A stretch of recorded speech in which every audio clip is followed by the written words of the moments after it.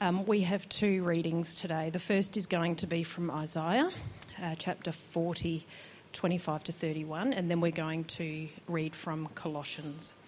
So starting in Isaiah, chapter 40, at verse 25. To whom will you compare me? Or who is my equal, says the Holy One. Lift your eyes and look to the heavens. Who created all these? He who brings out the starry host one by one and calls them each by name. Because of his great power and mighty strength, not one of them is missing. Why do you say, O Jacob, and complain, O Israel? My way is hidden from the Lord, my cause is disregarded by my God. Do you not know? Have you not heard? The Lord is the everlasting God, the creator of the ends of the earth. He will not grow tired or weary, and his understanding no one can fathom. He gives strength to the weary and increases the power of the weak. Even youths grow tired and weary, and young men stumble and fall. But those who hope in the Lord will renew their strength. They will soar on wings like eagles. They will run and not grow weary. They will walk and not be faint. And the second reading from Colossians chapter 1, starting at verse 15 and going through to verse 23. He is the image of the invisible God, the firstborn over all creation. For by him all things were created, things in heaven and on earth, visible and invisible, whether thrones or powers or rulers or authorities. All these were created by him and for him. He is before all things, and in him all things hold together. He is the head of the body, the church. He is the beginning and the firstborn from among the dead, so that in everything he might have the supremacy. For God was pleased to have all his fullness dwell in him, and through him to reconcile to himself all things, whether things on earth or things in heaven, by making peace through his blood shed on the cross. Once you were alienated from God and were enemies in your minds because of your evil behaviour, but now he has reconciled you by Christ's physical body through death to present you holy in his sight, without blemish and free from accusation. If you continue in the faith, established and firm, not moving from the hope held out in the gospel. This is the gospel that you heard and that has been proclaimed to every creature under heaven, and of which I, Paul, have become a servant.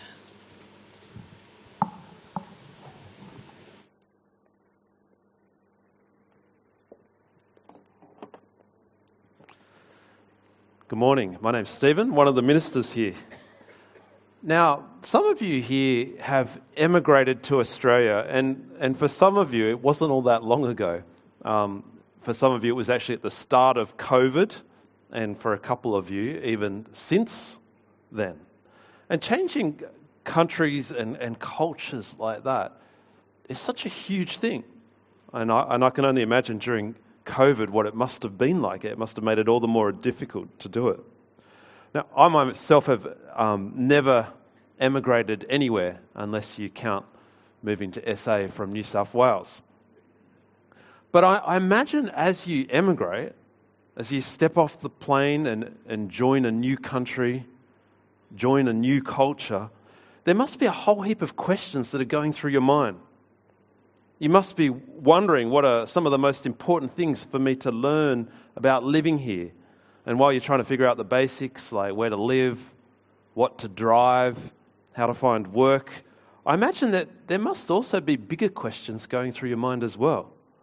Like, what are going to be the differences in how I see the world compared to how these people see the world? That's not an easy question to answer, partly because there's not one Australian way to see the world, is there? And partly because even if someone explains to us a different way of seeing the world, it's extremely, extremely hard to really take that in and understand it on a deep level. Last week, we started looking at Paul's letter to the Colossians, and he told them in verse 13 that they have emigrated, and so has he, And so have all followers of Jesus. He writes that God has rescued us from the dominion of darkness. That's the country that we've come from. And he's brought us into the kingdom of the Son he loves. We've emigrated into the Son's kingdom. Now, just like when some of you stepped off the plane, you found people who could help you understand your new country. You know, people who said things like, when the locals hand you a piece of toast with a centimetre of black stuff on it, just take a nibble, not a bite, laugh politely, that was a funny joke, and ask if there's a non-toxic way to eat Vegemite. But more seriously, hopefully you found people who actually have helped you make sense of the way a lot of Australians think and do things. Well, like that, Paul is writing to these people to help them understand this kingdom that they've become a part of. The difference is that Paul's not just giving helpful tips. He has a God-given role as an apostle to help people understand their place in God's kingdom. He's never even met most of these people before that he's writing to. But still, he's extremely passionate about helping them understand their place in this kingdom of the Son. Now, when someone comes to Australia, they might ask, what makes this place tick? What's the essence of the way that these people see the world? What's at the heart of what this country is on about? And I honestly don't know if there's a clear and kind of united answer to these questions. But the good news for us is that Paul tells us that it's very different when we come to the kingdom of God's Son. At this point in the letter, he tells them what is the most basic, most crucial thing for them to see, whether they're just stepping off the plane or whether they're marking their 50th anniversary as citizens.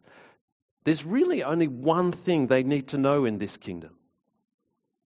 And the thing they need to know is, who is this Son? Who is this Son whose kingdom they've been brought into? If they get that right, then everything else will just fall into place. And the first thing they need to know, and we need to know about this Son, is that the Son is supreme over all creation.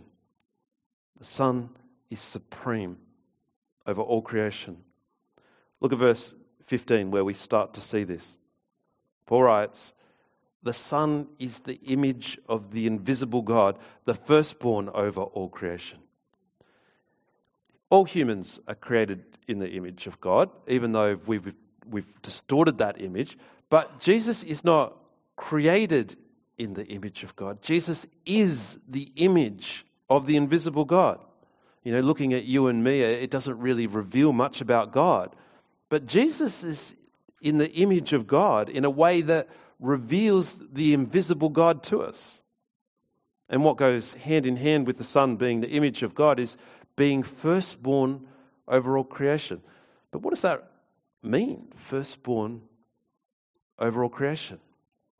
Firstborn sounds like Paul saying, talking about him being the oldest child, born first in the family. Hands up if that's you, if you're the oldest child in your family. Okay, can you just block your ears for a second? When most of us think of our oldest brother or sister, what do we usually think of? Well, we usually think of someone who thought they could throw their weight around for no good reason. Usually because they literally weighed more than the rest of us. They were sort of self-important, sometimes self-obsessed, and often the source of a lot of drama, unnecessary drama in a family. Okay, you can start listening again now. But when Paul says firstborn, he's got so much more in mind than what comes to our minds. In Exodus 4:22 in the Old Testament, God says to Pharaoh, king of Egypt, that Israel is his firstborn son. There were nations before Israel. It wasn't the first, but God chose Israel to have a special relationship with him, to be raised up for a special purpose. Firstborn in the Bible is about being first in significance, and it's not always about literally being firstborn. In Psalm 89, King David is described as God's firstborn, Even though, where was he born in his family? Last of many boys. He's the firstborn because God gave him the legitimate position of ruling over his people for the benefit of his people. When Paul's saying that Jesus is the firstborn over all creation, he's saying he rules over all creation. He is supreme over all creation. And this is exactly what he goes on to tell us in the next verse, verse 16. He says he's firstborn, for in him all things were created. And in case we're wondering what he means by that, he tells us things in heaven and on earth, visible and invisible, whether thrones or powers or rulers or authority. See, the Son made all things that we're aware of and all things that we're not aware of.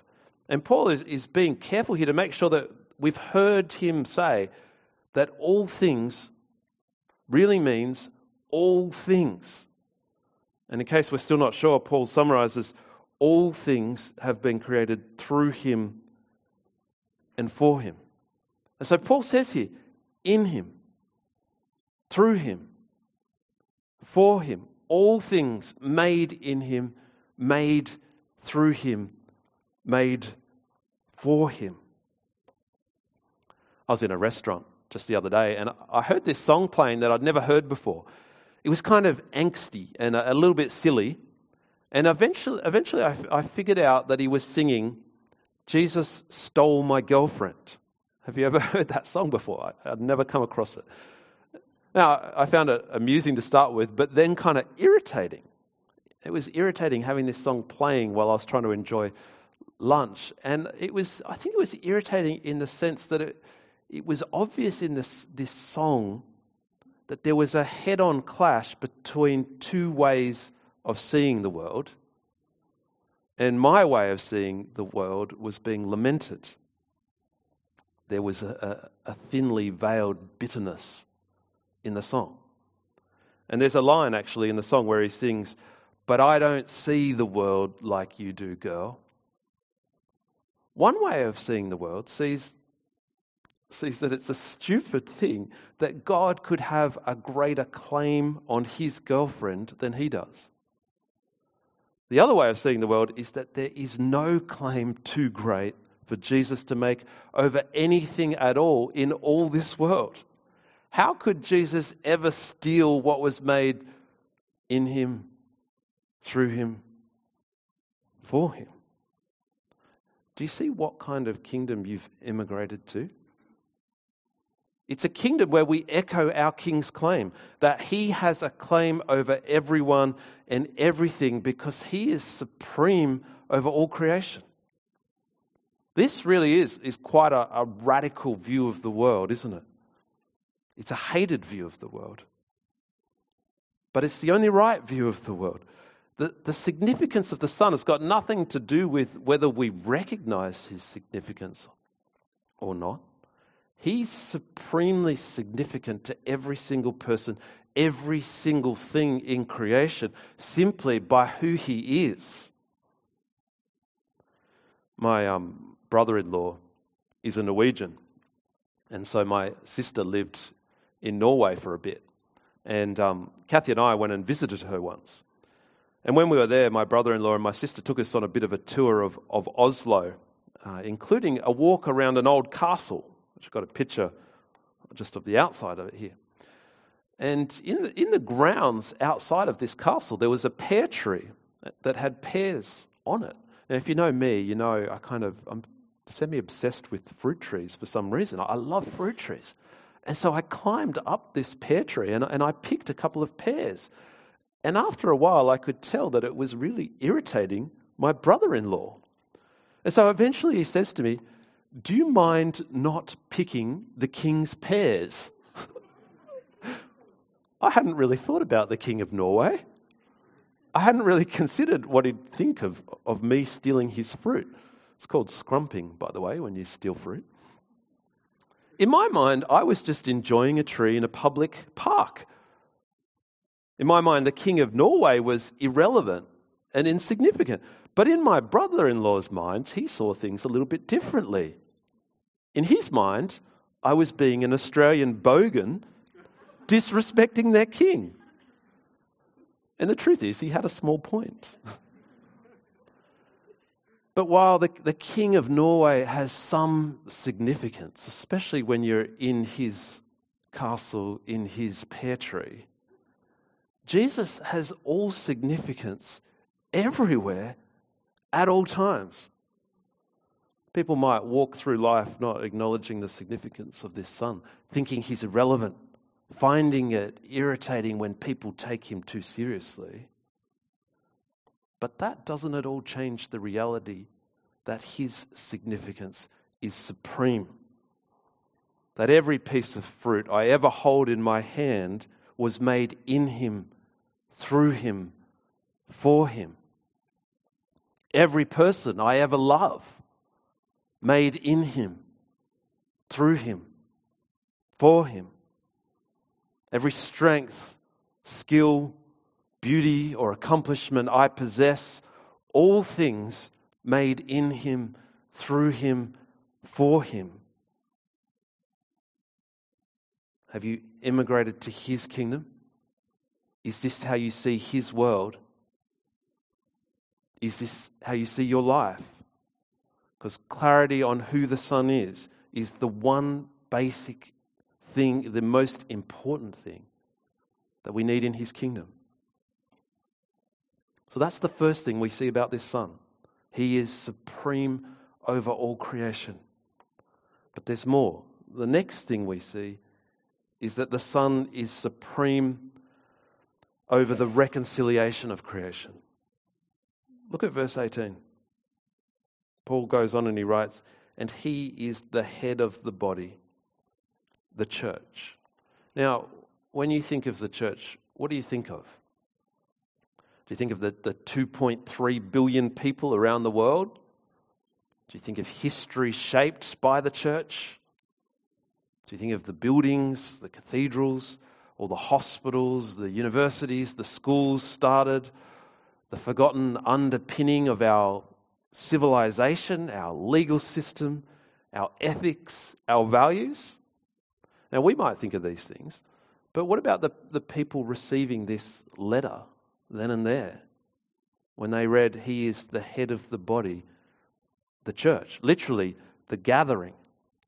To them, the first thing that would have come to mind when they heard church would have been that small group of people gathered there in that lounge room in Colossae.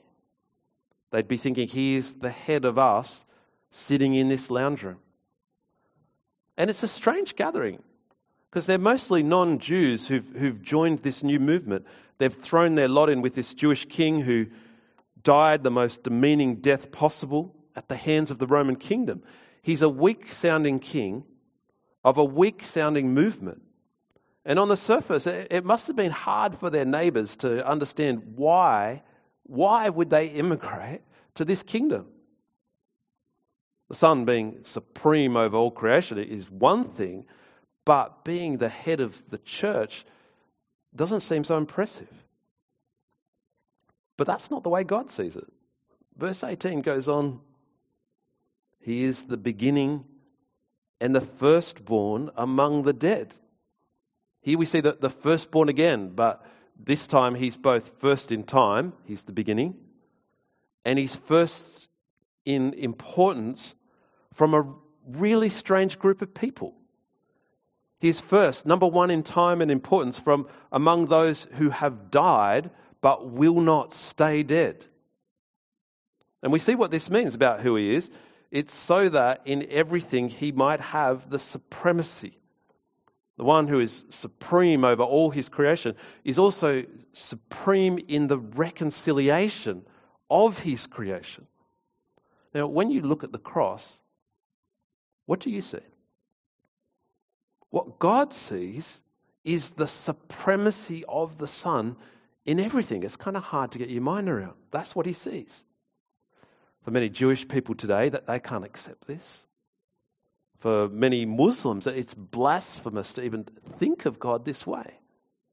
For many agnostics and atheists, it just sounds completely unappealing, unintelligent. For many Romans at the time, it was a joke. They've dug up graffiti where a boy is being mocked for following a crucified God. There's a picture of Jesus with a donkey's head on a cross, and there's a boy there looking to the cross. And the caption reads, Alexamenos worships his God. But God doesn't sit uncomfortably with the cross at all. Look at verse 19. Paul says, for God was pleased to have all his fullness dwell in him, and through him to reconcile to himself all things. All the fullness of the divinity of God is fully pleased to dwell in Jesus bodily. And God is fully pleased to reconcile all things to Jesus in this way. And again, in case we're wondering what all things means, Paul tells us whether things on earth or things in heaven, all things means all things. All things belong to him, and the Son brings back under his rule all things, and he does it by making peace through his blood shed on the cross. God doesn't feel embarrassed by the cross or weakened by it or compromised by it. He doesn't feel obliged or backed into a corner. God sees the cross as the way that this world has a future. He sees it as the way that the King of this world brings his creation back into peace under his rightful rule. The cross is an incredibly powerful and moving event when you see it right. I remember going to watch The Passion when it came out with a friend from uni, a friend who was a Hindu. And the only impact that the movie had on him was that he found it too gruesome. Now, on the one hand, he was right. The movie was far too gruesome, if you remember it. It was horrible. But on the other hand, I remember just being astounded that there was no other impact on him whatsoever.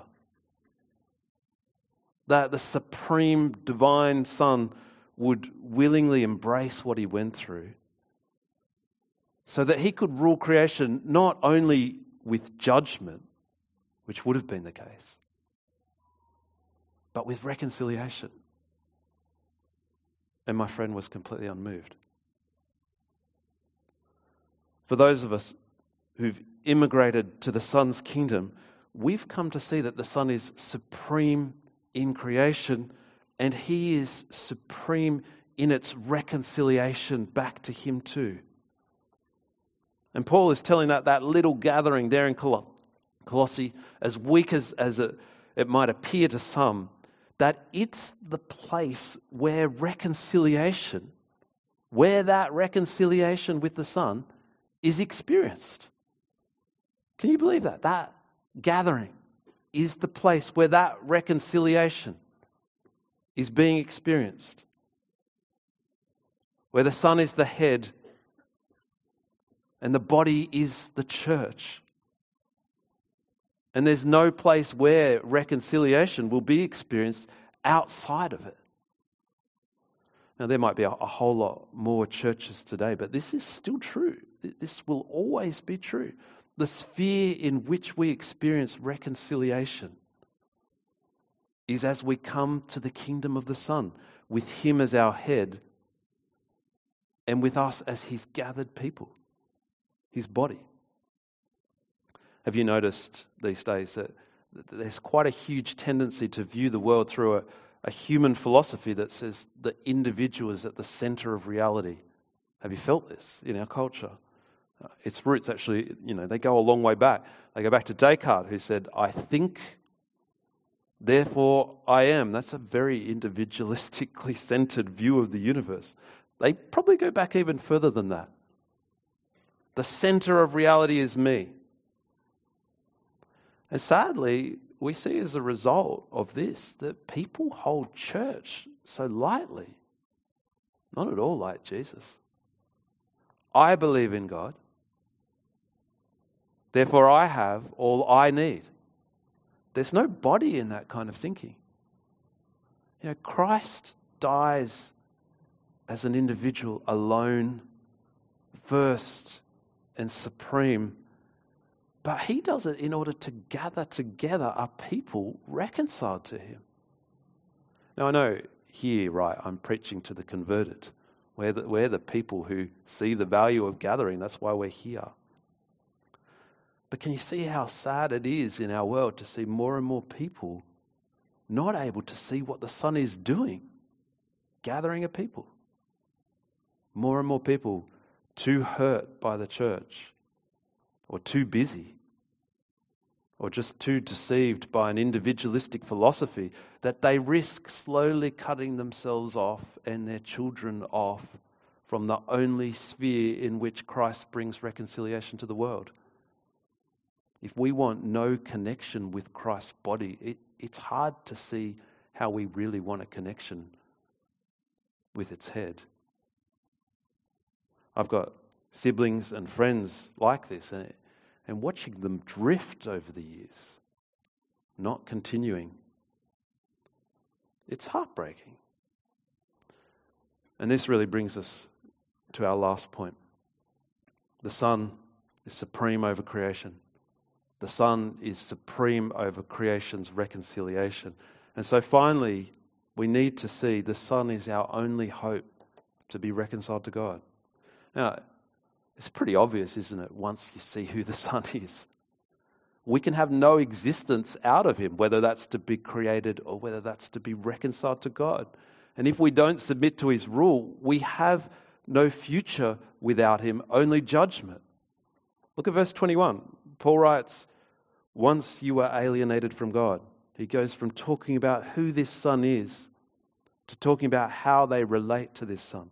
Once you were alienated from God and were enemies in your minds because of your evil behavior. Do you see who we once were? He goes on to tell us who we now are and who will one day be. Clarity on these things is critical. Once we were alienated from God and were enemies. Now, at the moment, as we heard Mark say before, we're asking people what would make God worth believing in. And what have you found as you've asked people? It's a bit like waking people from sleep. I don't know if you've found that. It's like God's not a high priority. And believing in him just isn't something that's on the front of their minds. But once you sort of wake people up a bit and they start thinking about it, I reckon they feel pretty comfortable to talk about it. And part of the reason for that is because the question is actually framed in a fairly human-centered way when you think about it. Why should I believe in God? Or what would make my belief in him worth my while? That's the way it's kind of framed. And so as we talk to people, as we ask this question, maybe you'll think the problem is not so much people's hostility towards God, it's more their indifference. Do you ever feel like that? People aren't hostile towards God, they're just indifferent. That's the problem. But we should be clear about this. Indifference to God is hostility to God. When Mike Rader was here, who spoke a couple of weeks ago, he spoke at Trinity Youth as well, and he told a story about Geoffrey Bingham, who I know some of you knew. He was a minister in Adelaide. Once he was talking to a pregnant lady who didn't think she was God's enemy. She was just fairly indifferent, and she didn't feel like God would be too worried about that. And seeing she was pregnant, he asked her how she'd feel if the child, when she was born, never called her mum. Not once. Never looked her in the eye, or smiled, or laughed. You know, she kept her room tidy. She did her homework. She did great at school. But she never said thank you. Never said, I love you. Never even spoke to her mum or acknowledged her existence. And he said to this lady, what would you call a child like that? And the lady said, a monster. And then he asked her, when was the last time you said to God, I love you? Thank you. And she couldn't remember. That's alienation, isn't it? That's hostility of Probably the worst kind. I mean, that's a parent's worst nightmare. And that's us. That's who we are without the Son. But now, with the Son, verse 22, God has reconciled you by Christ's physical body through death. This is the gospel. This is the gospel that's bearing fruit in the entire world, in the lives of the Colossians, in our lives here. This is how we stand in this kingdom we've immigrated to. The Son, by his death on the cross, brings forgiveness, brings reconciliation, and he rises to life to completely guarantee our future, who we will be, where he will present you holy in his sight, without blemish and free from accusation. He's going to do all that. He's supreme in that. We're not going to present ourselves free from accusation. How could we? We have absolutely no role in this whatsoever. No role. Except for this. Verse 23. If you continue in your faith, established and firmed, and do not move from the hope held out in the gospel. The one role that we have is to see with clarity who the Son is, to see with clarity who we are without him, and who we are with him. And so the one role we have is to hold the line. Continue in our faith. Continue firm and established. Continue unmoving from the hope held out in the gospel. I've heard people say that being a parent of teenagers is kind of like holding a rope where they're thrashing around on the other end. It's a great image, don't you reckon?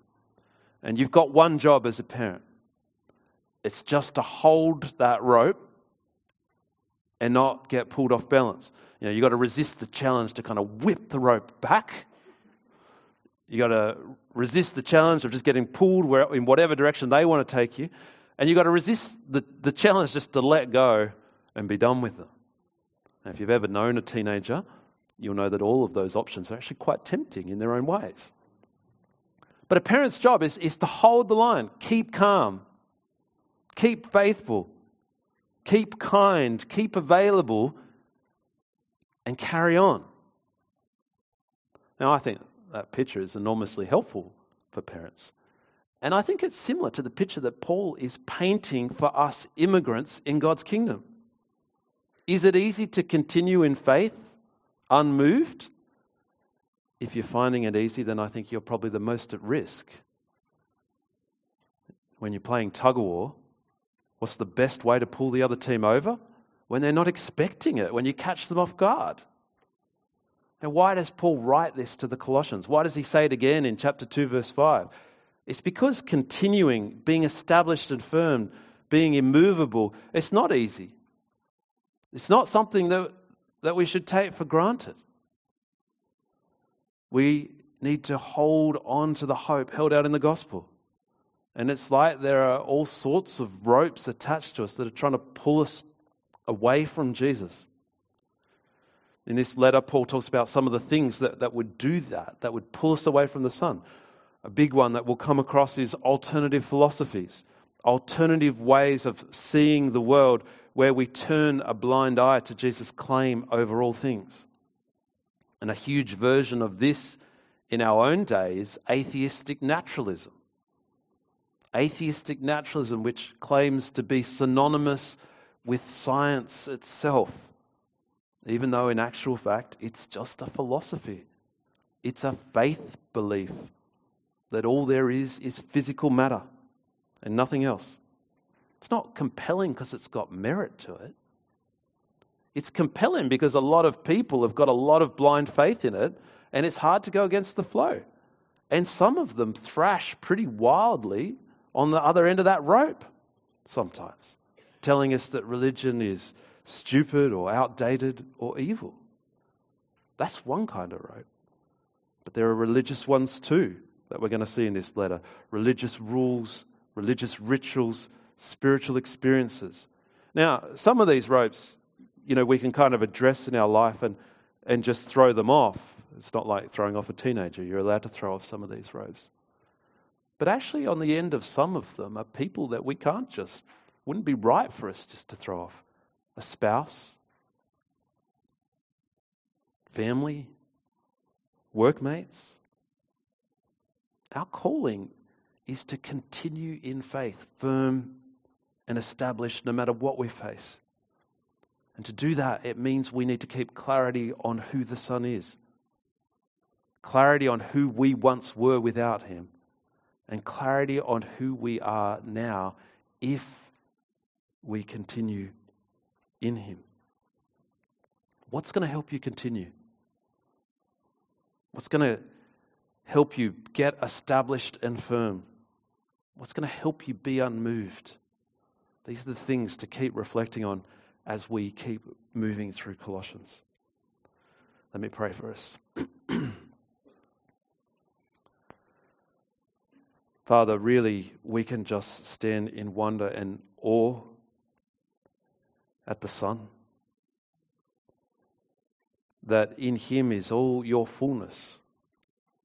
Lord, even though we can see the Son for who he is, his breadth and his depth just go on and on. Lord, help us to see that in Jesus we see our Creator, our Sustainer. In Jesus we see our Saviour, the one who has reconciled us. We pray, Lord, that you would give us the clarity we need so that we can continue with him, in him, for him. We pray, Lord, this wouldn't just be something that sits in our head, but it's something that we feel in our heart and that we live out in our lives, that overflows into our family, into how we work, into how we volunteer in the community, into every aspect of who we are. Lord, help us to continue unmoved when we're being shaken. Help us to keep looking to Jesus, to keep standing on him and him alone. We pray in Jesus' name. Amen.